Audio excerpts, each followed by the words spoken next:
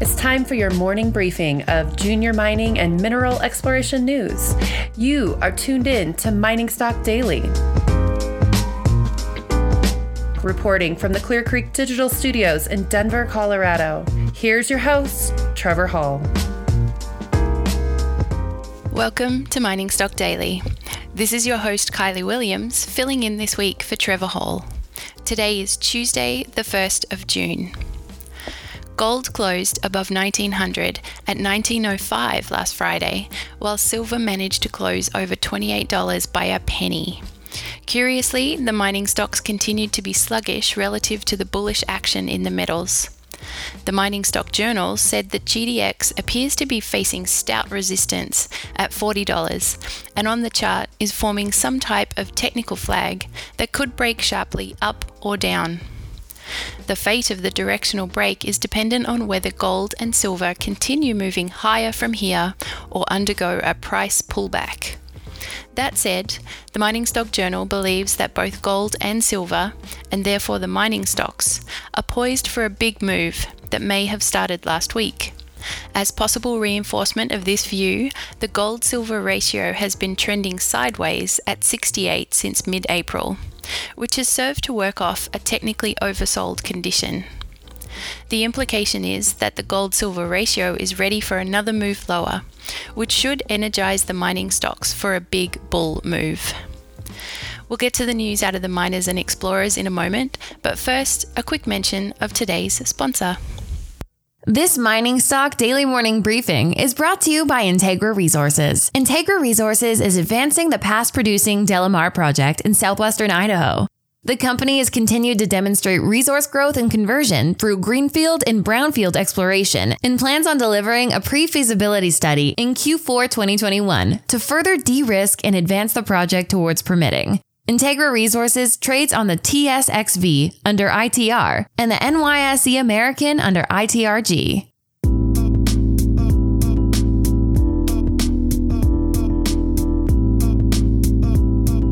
And here's what you need to know this morning. Newcore Gold announced additional drill results from the 66,000 metre drill program underway at their Enchi Gold project in Ghana.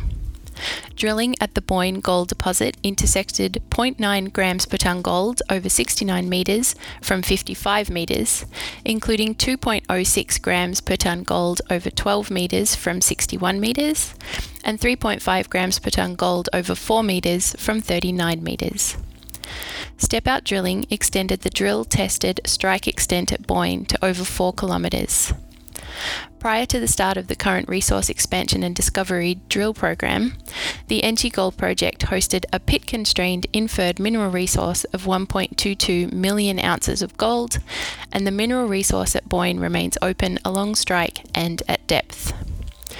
Newcore trade on the TSXV as NCAU and on the OTCQX as NCAUF.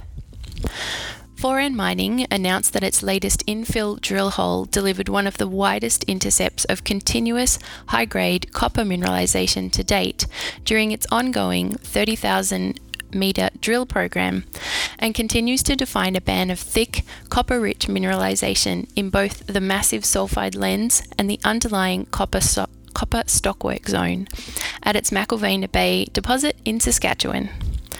Highlights include 28.7 metres of continuous mineralisation grading 2.05% copper equivalent. Foran trade on the TSXV as FOM and on the OTCQX as FMCXF. Adventus Mining and Salazar Resources announced additional infill drilling results from the El Domo volcanogenic massive sulfide deposit on the Curipamba project in central Ecuador. Highlights include 67 metres of 3.38% copper, 1.11 grams per tonne gold, 0.41% zinc, 15.8 grams per tonne silver, and 0.06% lead, for a 4.35% copper equivalent. This includes 9.11 metres of 11.65% copper, 2.41 grams per tonne gold, 0.16% zinc, 44.7 grams per tonne silver, and 0.03% lead, for 13.58% copper equivalent. Adventus trade on the TSXV as ADZN and on the OTCQX as ADVZF. And Salazar trade on the TSXV as SRL and on the OTCQB as SRLZF.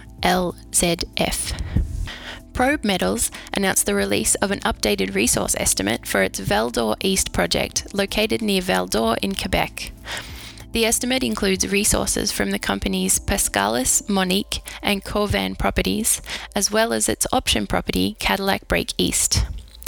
With the discovery and the expansion of the gold zones, the mineral resources have shown significant improvement over the previous resource estimate and remain open for future expansion. The current resource estimate stands at 1,773,500 ounces of gold in the measured and indicated category, and 2,205,300 ounces of gold in the inferred category. Drilling was successful in converting an additional 907,200 ounces to the measured inferred category from the previous resource estimate. Probe Metals trade on the TSXV as PRB and on the OTCQB as PROBF. We didn't include a morning briefing yesterday because of the holiday in the US, so to finish, here are a few juicy headlines from yesterday. Great Bear Resources announced some changes to their management team and the acceleration of option payments on 3 of its regional projects, completing the required earn-ins. All regional Red Lake area projects are now 100% owned by Great Bear. Dundee Precious Metals announced its acquisition of INV Metals, eyeing off INV's advanced stage Loma Larga gold, copper, silver project in Ecuador. Skeena Resources announced yesterday the discovery of additional high-grade mineralisation in the former Eskay Creek waste facility in northern BC, including 13.09 grams per tonne gold equivalent over 13.68 metres.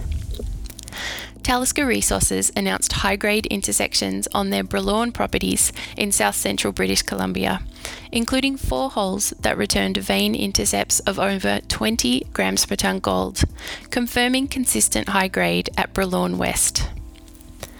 That's it for the news briefing this morning. I'll be back later today with more news and interviews.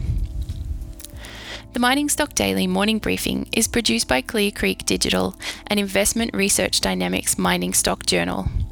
It is distributed throughout the world on your podcast network of choice and by our friends at the Junior Mining Network. The information presented should not be considered investment advice. Mining Stock Daily and its affiliates are not responsible for any loss arising from any investment decision in connection with the material presented herein. Please do your own research or speak with a licensed financial representative before making any investment decisions.